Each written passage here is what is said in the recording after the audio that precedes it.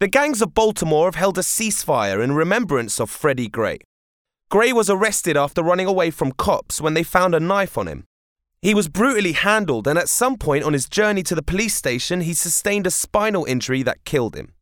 Baltimore's two most notorious gangs, the Crips and the Bloods, have now stopped fighting one another to mark their respect for Gray. There's a lot of resentment for the police in the city. The largest gang is the Baltimore City Police. Many fear the cops as much as local gangs, and thousands protested against police violence in Baltimore on Sunday.